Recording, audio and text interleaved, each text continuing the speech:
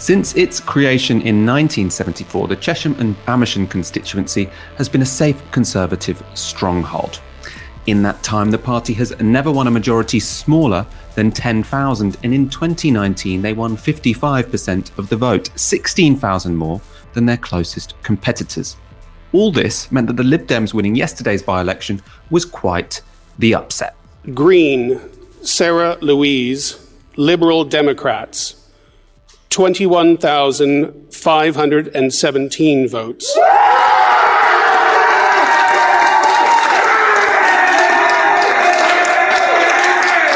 Therefore, I do hereby declare that Green, Sarah Louise of the Liberal Democrat Party is duly elected.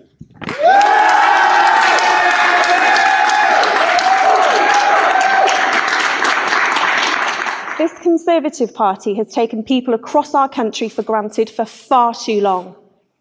We will continue the work of holding this government to account for letting COVID rip through the care homes. We will speak up for the 3 million people excluded from financial support throughout the pandemic. And we will challenge Boris Johnson to be far more ambitious in tackling climate change, supporting our frontline workers and backing our small businesses. The Liberal Democrats will ensure that they will be held accountable and they will be scrutinised. That was Sarah Green, the constituency's new MP, criticising the Tories for taking voters for granted. And the results do suggest a desire to punish the governing party. Let's take a look at the numbers. The Lib Dems won 57% in the constituency, so a really big win. It wasn't close. And that added 30 percentage points to the results just 2 years ago. The Conservatives are on 36% or won 36%. That was down 20 points. You can see a massive swing there. The Labour vote also declining, but the big story here is that swing from the Tories to the Lib Dems. The Lib Dems now have an 8,000 majority. It's a result the Lib Dem leader Ed Davey said would send a political shockwave through the country. Well, I think this will send a shockwave through British politics. Liberal Democrats have had good wins in the past, but this is our best ever by-election victory. And if it was repeated across the South, literally dozens of Conservative seats would fall to the Liberal Democrats. People have talked about the red wall in the north, but forgotten about the blue wall in the south. And that's going to come tumbling down if this result is mimicked across this country. So you heard there a very pleased Ed Davey talking about a blue wall in the south. Now, the idea here is that the blue wall is the flip side of the red wall. The red wall, that's traditionally Labour voting constituencies who voted Brexit and now are falling to the Conservatives. The idea is that there could be different seats in a different part of the country here in the south of England that would have traditionally been real big Tory strongholds, affluent voters who voted Remain, who are now at risk of leaving the party, either to the Lib Dems or to Labour. This result was obviously given the Lib Dems lots of confidence that if that blue wall does fall, it will fall to them. So he is there suggesting this is significant. This is a harbinger of things to come. There is this whole constituency in the country, in the broader sense, constituency in the country who traditionally voted Conservative and now for various reasons are going to go to the Lib Dems. This could be repeated in a general election and you could see the Lib Dems sweep across the South. That's, of course, not the only explanation of what happened yesterday. So another big issue in the election was local issues. So this includes HS2. The Lib Dems locally campaigned against High Speed Rail 2. That goes through the constituency. It so happens that the Lib Dems support it on a national level, but they campaigned on that. They also campaigned on planning reforms, which the Lib Dems say would allow more homes to be built on the Green Belt, and voters rebelled against that. We could then see this as a victory for NIMBYism, not necessarily particularly progressive people who don't want high-speed rail, which is going to be, I think, necessary for a climate change-proof future, and who aren't particularly keen on more houses being built in their area, even though we have a housing shortage. So it could be these local issues and not necessarily issues which the Lib Dems will be able to take advantage of when it comes to a national election instead of one fought on those local issues. It is also the case that governing parties losing by-elections is just the norm in British politics, and perhaps we shouldn't read very much into this at all.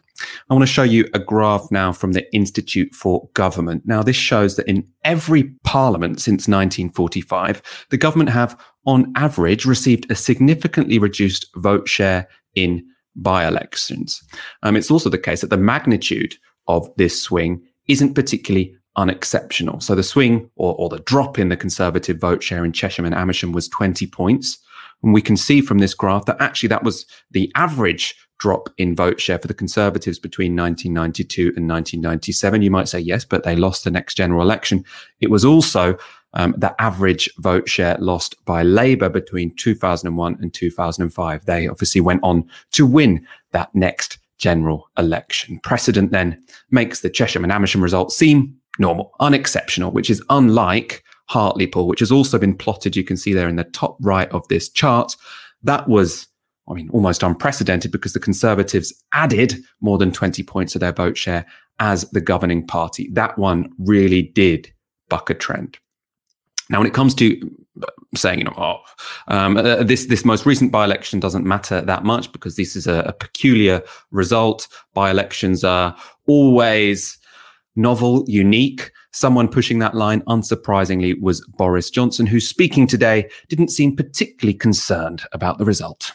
It's a bit peculiar, a bit bizarre. I won London twice. I think I was elected in Henley twice, and just last month we had gains in Basildon, in Maidstone, in Basingstoke, and all over the place. So we are a great One Nation party, and we will continue with our mission to unite and level up, because that is the best way to deliver jobs.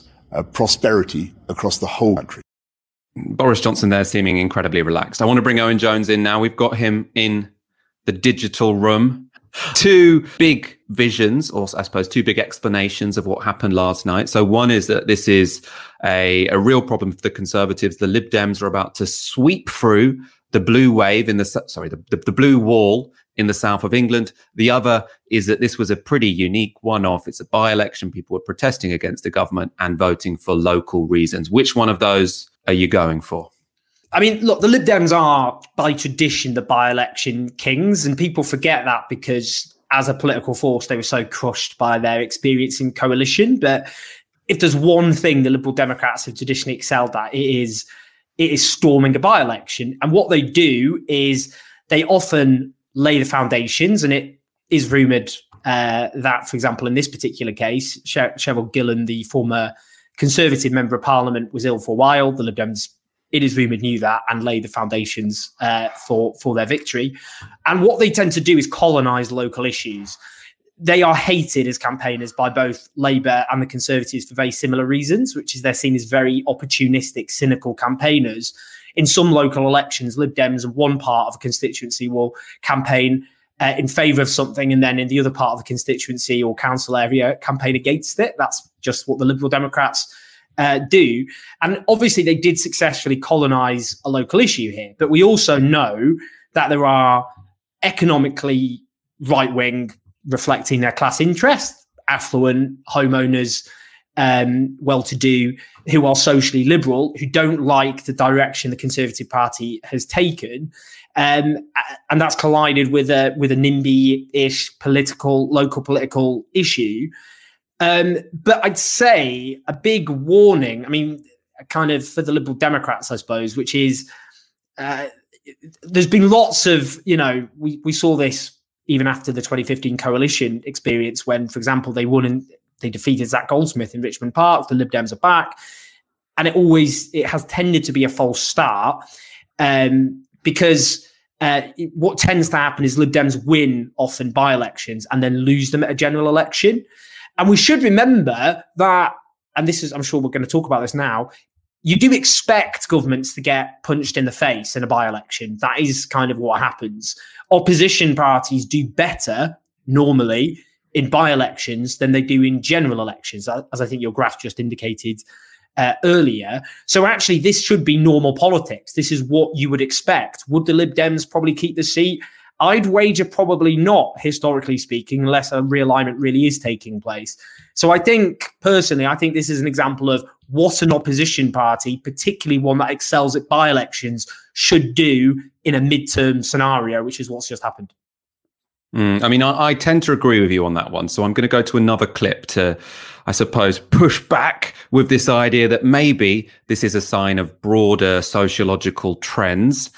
This was Dominic Grieve. He was a former Conservative MP, obviously a big Remainer, very anti-Boris Johnson. He spoke to the BBC this morning, and he agreed with the Lib Dem leader that there is a Tory blue wall that might soon crumble. This has happened not just because of HS2 or because of Greenbelt issues, though doubtless that's played a part. It's because this is a pretty sophisticated electorate that knows what a fraudulent prospectus is. And they have a very low opinion of the Prime Minister, and they consider him to be a charlatan. And this is, I think, quite a widespread view amongst a certain section of the electorate that has consistently voted Conservative all their lives, because this is a deeply Conservative area with a small c. And that's the fundamental problem that the Conservative Party's got. They have a Prime Minister who appears to have an appeal to some sections of the electorate because he's optimistic, he's sunny, he's outgoing, and towards another group who perhaps take life a little bit more seriously, he comes across extremely badly, and it's got much, much worse. So an interesting argument there from Dominic Grieve. The undertone there, I thought, was a little bit of classism. He's sort of suggesting these are sophisticated voters, these wealthy voters in the South, who can see through Boris Johnson's buffoonery, not like the Northerners in the Red Wall who just like to see a sunny, optimistic guy speaking. Owen, did you have the same impression from that intervention from Dominic Greaves? Exactly that, to be honest. I mean, look, Dominic Grieve firstly wants his party back. He's not going to get his party back. So he's trying to use this, as any politician would in his circumstances when his faction's been so comprehensively defeated within the Conservative Party's political leverage, to try and use it to say, well, actually, the Conservatives thought that they had a cost-free political strategy by winning the so-called Red Wall seats, by pivoting towards kind of, the right-wing populism, which abandoned the austerity economics that I think Dominic Grieve actually was quite comfortable with, but he was quite comfortable with. He voted for it consistently, that they could keep the Red Wall and keep their existing seats in the South. And Dominic Grieve and people are going, no, you can't. You're going to pay a price for that, in an effort, I think, to try and use that as leverage internally. But obviously there's classism there. I think there's a sense that I think they see this, and it is far more complicated in terms of what's actually happening on the ground, because the Tories are doing well amongst older home-owning white people in the North. Some of those are working class, some of them aren't. Many of them are retired. But as far as people like Dominic Grieve are concerned, this is a kind of plebeian turn by the Conservatives, that they have abandoned the genteel middle-class conservatism of the Shires in favour of the rough, coarse, crude, blue-collar conservatism of the North. That isn't true, and obviously the form of conservatism that Dominic Grieve and others promoted was one of slash and burn economics, which devastated working class communities. And I'm not saying that that's been entirely comprehensively abandoned by this government. They do turn on the taps very cynically in those communities which they are seeking to win over or to kind of secure and consolidate their existing electoral coalition. The danger I'm afraid, for the Labour Party and for the left, and the danger equally for Dominic Grieve, is the Conservatives have every chance of consolidating their grip over the so-called Red Wall, northern ex-industrial areas which disproportionately have older white home-owning voters, where younger people have disproportionately left, and in a general election, keeping those southern seats. I mean, just on that, I'd say, remember Jo Swinson went very hard, much to our chagrin, against Jeremy Corbyn and the Labour Party in the general election. And to one degree, that was actually completely irrational and an act of self-harm, because by fueling the demonisation of Jeremy Corbyn's Labour Party, all that did is help drive certain voters into the arms of the Conservatives. But the rational basis for what she was doing is trying to appeal to Conservative voters who are disillusioned with the Brexit turn but who were more scared of Jeremy Corbyn and the Labour Party. And I think the reality is, in a place like Chesham and Amersham, is a lot of those home-owning, affluent voters who plumped for the Lib Dems this time and quite annoyed about HS2 and don't really like Brexit and think Boris Johnson is probably a bit of a charlatan. I think if any vaguely progressive Labour Party, I mean, at the moment, they don't have any political vision of any description, but they will think to themselves, to be honest, any Labour Party in government might increase my taxes. And if I vote Lib Dem, I might get those people in power and they'll increase my taxes. So I'm just going to vote Conservative, even though I think Boris Johnson's a moron. And I think that's what's likely to happen. And I think probably Boris Johnson knows that. So I wouldn't expect him to now sort of see this and think, oh, God, now I've got to suddenly become a liberal and start speaking as if my main constituency is in the south of England, because I do feel I agree with you essentially. Once a general election comes along and it looks like a fight between a Conservative or a Labour-led government, these people are going to pitch, or the majority of people in these affluent constituencies are probably going to pitch for people who they are pretty sure won't raise their taxes. Let's go on to our next story. Labour never expected to win in the Chesham and Amersham by-election. However, the scale of their defeat has raised questions about the health of the party under Starmer's leadership. They won only 622 votes, which represents a 1.6% vote share. As you can see from the following chart, this was Labour's worst ever performance in the constituency. So you can see here, they've never done particularly well in the constituency, and they have done very badly. Their previous low was 6% in 2010, their previous high 21% in 2017. So historically, it looks very bad. However, speaking to Sky this morning, Jess Phillips suggested Labour's poor result needn't worry the party, as this time it was the result of tactical voting. Why do you think that you didn't do better in the Chesham and Amersham by-election? I don't think that anyone was necessarily expecting the result we got, but I think even fewer people would have been expecting the Labour Party to take Chesham and Amersham. And I think that what's happened there is that voters aren't stupid. Often, I think, in public commentary, we talk about voters in a manner as if they don't know what they're doing. And it seems very clear that the vote in Chesham and Amersham was a vote against the government, and the voters decided that the best way to do that was to corral around the most likely winner, and in this case it was the Lib Dems. It's a classic Lib Dem squeeze message. I beat the Lib Dems, so I'm no stranger to it. Jess Phillips says some unreasonable things. That probably wasn't one of them. People are more likely to vote tactically in by-elections. That's because, as we've talked about, you get to hit the government cost-free, risk-free. Also, in a by-election, you normally have the opposition parties campaigning a bit harder than they normally would in a general election. So we know that the Lib Dems were campaigning incredibly heavily in this constituency. Also, I want to show you one more graphic, because we compared this vote to Labour's previous performance in that constituency. It's probably also just as good a comparison, potentially a better comparison, to look at Richmond Park in 2016. Then you can see, likewise, the Labour vote really fell as people realised it was a two-horse race. So in this election, Christian Woolman was the Labour candidate. He only got 1,515 votes, which was 3.6% of the vote, down 8.7% from previous. So again, we see that the Labour Party was squeezed, though it was to less of a significant degree than it was this time around. Owen Jones, what's your take here? Do you think that Jess Phillips is right that essentially this was just the result of tactical voting? Or do you think the fact it was so low that only 622 people voted for the Labour Party suggests that there is also something else going on here? I think it's a bit from column A, a bit from column B, to be honest. I mean, look, that is Labour never going to obviously be competitive in that seat. In 2017, which of course the high watermark of Corbynism, Labour came second, but a distant second. This is true blue country, and realistically, only the Liberal Democrats have a good chance in a constituency which is as safe a seat for the Conservatives as that particular one in the south. With that kind of social composition, clearly vast numbers of people who would prefer to vote for Labour if they had that choice voted for the Liberal Democrats because they knew that was the best possible way of getting rid of a Conservative member of Parliament.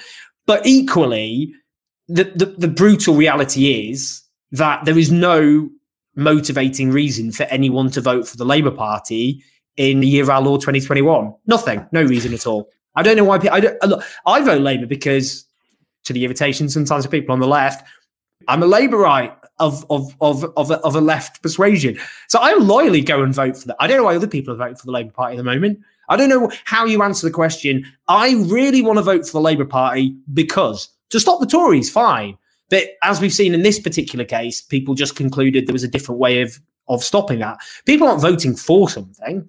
You don't vote for the Labour Party at the moment because you think, here's a great inspiring vision that resonates with me, which will transform the life of me, my family, my community, my country, or indeed the world if we look at the climate emergency. Of course, no one's doing that. So, I mean, the fact that the Labour vote is essentially the same as the Labour membership in that, and I would presume some Labour members vote for the Liberal Democrats, so it's not exactly an exact Venn diagram there.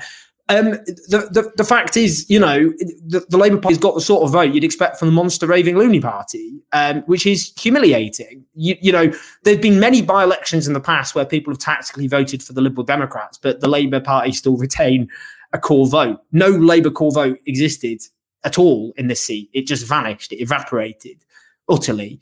And I think that's the problem that sums up for the Labour Party. Normally, a political party, one of the two major parties in any significant constituency, when it's had a significant vote in the past, should have a die-hard, I'm going to vote for my party to the bitter end. I don't care what the stakes are. And that didn't exist in this constituency because there's nothing to drive people to vote for the Labour Party. But I do think it was overwhelmingly tactical voting. What should worry the Labour Party is their excuse about a so-called vaccine bounce for the government, meaning that they lost the last by-election in Hartlepool and have a very good chance of losing the next by-election in Batley and Spen is because of vaccine rollout. Well, if that's true, why is it hitting them and not the Liberal Democrats? The problem isn't so much Labour's vote share in this by-election, it's what it says about Keir Starmer's excuses about their vote share in by-elections, which they should have won. So in Hartlepool, obviously Labour didn't lose because of tactical voting, because it was a two-horse race between Labour and the Conservatives. When Labour did lose, what were Keir Starmer's allies saying? They were saying, well, Boris Johnson is now essentially indestructible because we're amid a vaccine bounce. How could anyone, however good our leader was, possibly beat this man who has just delivered vaccines to the masses, right? And as you say, Owen, that argument doesn't stack up because why was Ed Davey able to do it, right? People in this constituency also got vaccinated. And actually more of them have been vaccinated now than they had been vaccinated when Hartlepool was coming along. So Keir Starmer really is going to struggle to find excuses for elections which do matter to the Labour Party when they lose them. Obviously, Hartlepool was one, Batley and Spen is coming up, and we will see what happens then. Whatever we think about what this says about Keir Starmer, it does seem that there is some disquiet within the Labour Party, including in Keir Starmer's top team. Kate Ferguson from The Sun today tweeted, "Knives out for Keir after the Chesham and Amersham by-election disaster, hearing that supporters of Angela Rayner and Lisa Nandy quietly ringing round to sound out possible support if he goes." That claim has been disputed. Rachel Wearmouth at the Huffington Post tweeted later, Labour source close to Angela Rayner and Lisa Nandy has called reports the two have been sounding out MPs about a leadership challenge absolute bollocks. So claims and counterclaims there. What we do know, which I saw Owen Jones tweeting about before this show, is that Ben Nunn, who is Keir Starmer's Director of Communications, has, in the past hour or so, resigned. So there definitely is disquiet at the top of the team. It's not just a case of briefing and counter-briefing. Something is going on. Owen, can you enlighten us any more about what is happening at the top of the Labour Party right now? Well, the wheels are falling off. I'll just be blunt about it. That's very self-evident. I think it's been quite an open secret that the Ben Nunn, the director, no longer the director of communication, has not been happy in that role for a long time. And I think sources, I think various people who have a good grip of Labour politics, who aren't necessarily on the left, there was a consensus that they don't have a political strategy of any direction. They came into the position they have thinking that by virtue of looking competent, Keir Starmer not having any baggage, being a knight of the realm, no less, having run a state bureaucracy, he could present himself as competent compared to his predecessor and competent in contrast to Boris Johnson. That was incinerated, that dividing line, by the vaccine rollout. Because they didn't offer a dividing line based on vision or values, they were left with literally absolutely nothing to say, which is not a great position for directive communications to be left in. I think what we're talking about in terms of the maneuverings, though, I think is important, because I know sources close to Angela Rayner's team are very adamant that they're not telephoning people around. But I also know other people who are very adamant that people linked to Angela Rayner are ringing people. So there was a conflict in understanding of what's happening in that particular case. I think the issue with Angela Rayner is there are people close to Angela Rayner who do want her to stand for leader, and that I think there are others who don't at the moment. And I think the worry is that old adage, the cliche, he who wields the dagger never wears the crown. If you overthrow your leader, you generally do not, or you never, and there's not really a direct a precedent for then replacing them. I mean, take example, Michael Heseltine. Michael Heseltine mobilized in an attempt to overthrow Margaret Thatcher in the coup. He didn't end up her replacement. John Major, who was her Chancellor of the Exchequer and loyal to Margaret Thatcher in that episode, he instead became the successor. So, there's no easy route. I think the other issue I'd say is a big chunk of the right of the Labour Party, I think there's good reason to believe, are waiting to see what the result of the Unite General Secretary election is. Because the Unite is the most influential trade union in the country, the most influential union within the Labour Party. And if Gerard Coyne, the right-wing candidate, wins, that will then be used to clamp down on democracy within the Labour Party and do all sorts of very, very, very terrifying bad things, but also to rewrite the leadership rules, probably a reversion to the Electoral College, for example. So you give a massive chunk of the votes weighted in favour of members of Parliament. You change the nominations required to get a left-winger on the ballot in the first place, and that would stop a left-winger getting on the ballot paper. The issue, I think, with Keir Starmer now is dead man walking, politically speaking. You can't lose 2 by-elections and stay on as leader in the long term. I mean, if he loses Batley and Spen, where I was earlier this week, we have to call for him to resign, no ifs, no buts. It's a ludicrous position to be in. I mean, just to be very clear about how just oppositions do not lose by-elections. That almost never happens. Before Hartlepool, that had happened twice in the last 50 years. You can't double the number of by-elections you have lost, or an opposition has lost to the government, in the last half century within the space of 2 months, and credibly argue you have any chance whatsoever of staying in power. I went to Batley and Spen, and what I saw were particularly Muslim Labour voters who are core Labour voters. Very important point to make, by the way, because there's going to be a whole load of Islamophobic dog whistles, there already are, coming out of Batley and Spen, somehow suggesting that Muslim voters aren't legitimate voters, that this is a George Galloway factor, rah, rah, rah, rah. In the last general election, an estimated, according to the latest poll, 86% of British Muslims voted for the Labour Party in this country. There's over 3 million Muslims in this country. In many seats, British Muslims have a big, big influence over which party becomes or wins each constituency. And they are furious when you talk to them. They feel completely abandoned by their party. They want to teach Labour a lesson. They want to give Labour a punch in the nose. That's how the people I spoke to, they sounded just like Scottish Labour voters before them, who spoke in just the same way. My father, my mother, my grandmother, my grandfather, ever since our family first arrived here, we always voted for the Labour Party. For the first time, I'm not going to vote for the Labour Party, and I'm going to teach them a lesson. And I heard that from Scottish Labour voters. It was the same said by some voters in the so-called Red Wall as well.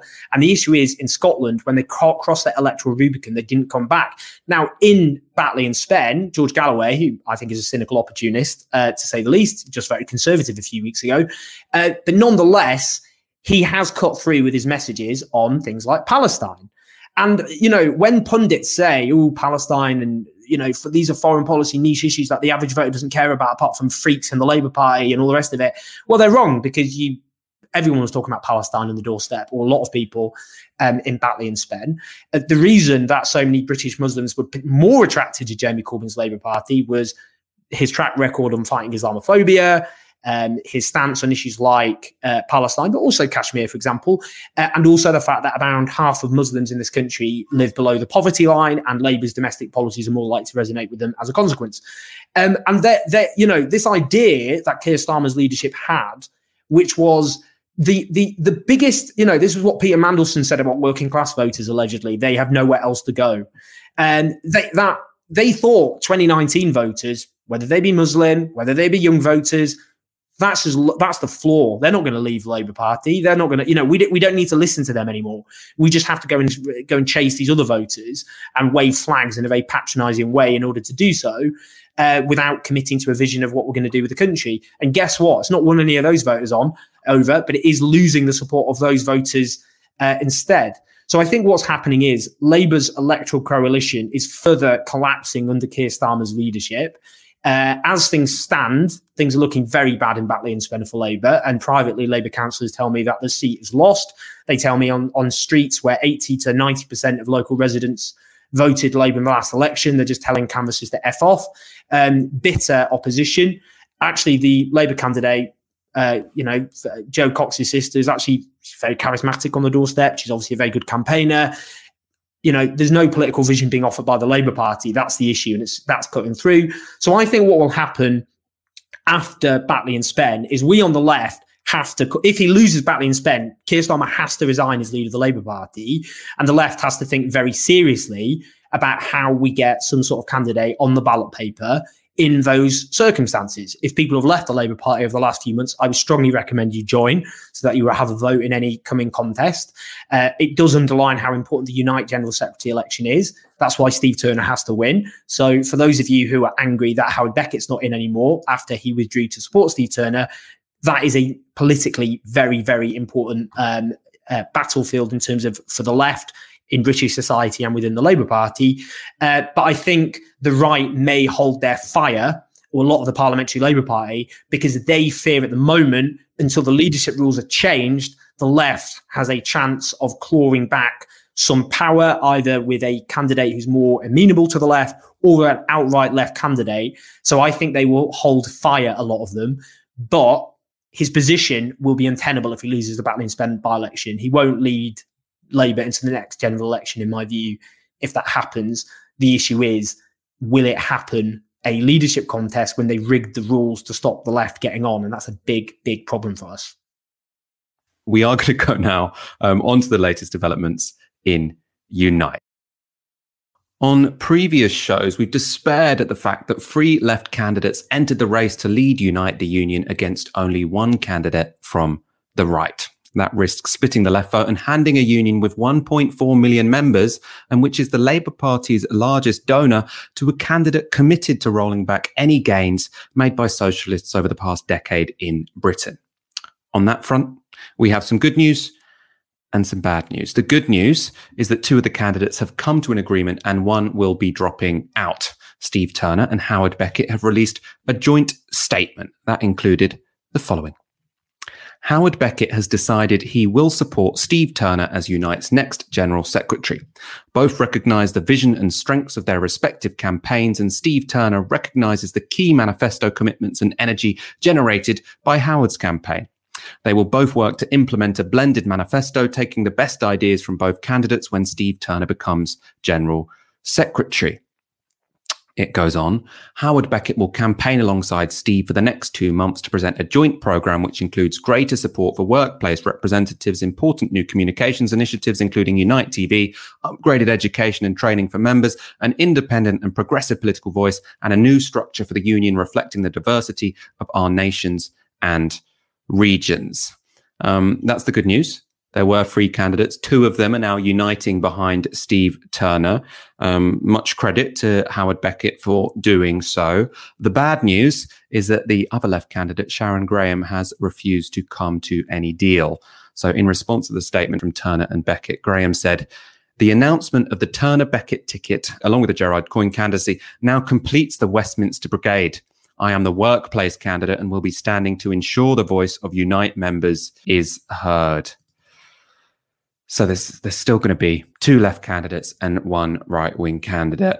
I don't know, Owen, do you have any insight into why this has happened? I think lots of people watching this will be completely despairing that we are going into another union election, one that really matters both for the union movement and for the Labour Party, and the left couldn't get it together to unite behind a single candidate. Why, when Howard Beckett was willing to fall behind Steve Turner, could Steve Turner and Sharon Graham, not come to any kind of agreement here? Sharon Graham's coming from a different place, because what we saw with Howard Beckett is he put his greatest emphasis on political strategy, which was to that Unite should have a very, very, very firm line on Keir Starmer's leadership, including potentially pulling the plug. That's, to be fair to him, that wasn't all. He, for example, talked about increasing the strike ballot, the strike ballot fund, for example. Sharon Graham is more of what you would describe as a syndicalist. She's not somebody who has a particular interest in Unite's relationship with the Labour Party. She has, she's known as a good organizer. That's her, she has a very dedicated following of people around her from the organizing department of Unite.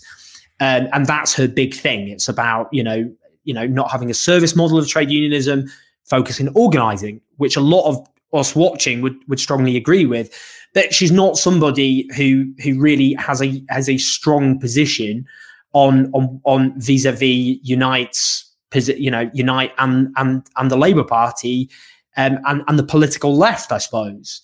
So I think it was very, very difficult negotiations which took place over the last few days, which was very difficult in itself between Howard Beckett's team and Steve Turner's team. But Sharon Graham's team are adamant they're not going to stand down. One of the main arguments they're pushing is that she's a female candidate. It is, of course, true that the trade union movement, the majority are women, and that isn't represented properly at all at the top of the trade union movement.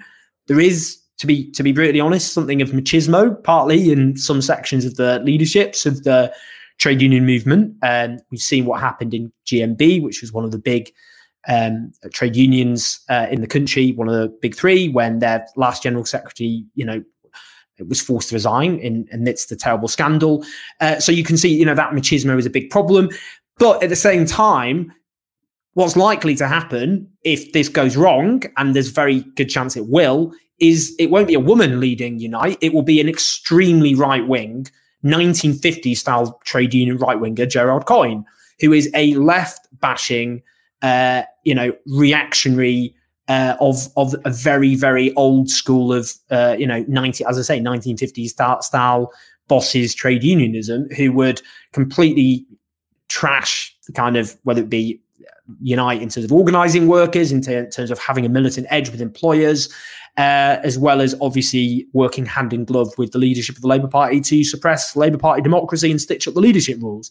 So, unfortunately, Sharon Graham is just not on the same, she's not coming from the same position as Howard Beckett. It's not easy in the same way to appeal to her. Some might argue, by the way, she might end up taking votes off Gerard Coyne, because some of Gerard Coyne's likely people voting for him will be people going, well, I'm just fed up with Unite and the Labour Party going hand in hand, and Unite should butt out, and I don't want my money going on that.